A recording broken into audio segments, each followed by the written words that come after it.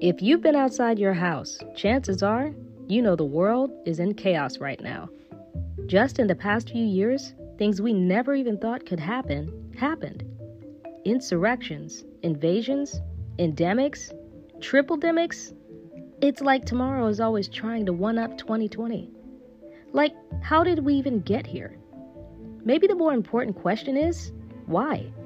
And maybe, just maybe, the answer is in a chaotic little book called Revelations. I know you've thought it at least once, in the back of your mind, wondered what chapter of Revelations we are living in today. No judgment, I thought the same question myself. What if I told you that question is not entirely unfounded?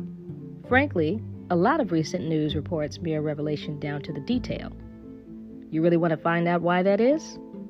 My name is Valerie Howard, and this is my podcast, Anti.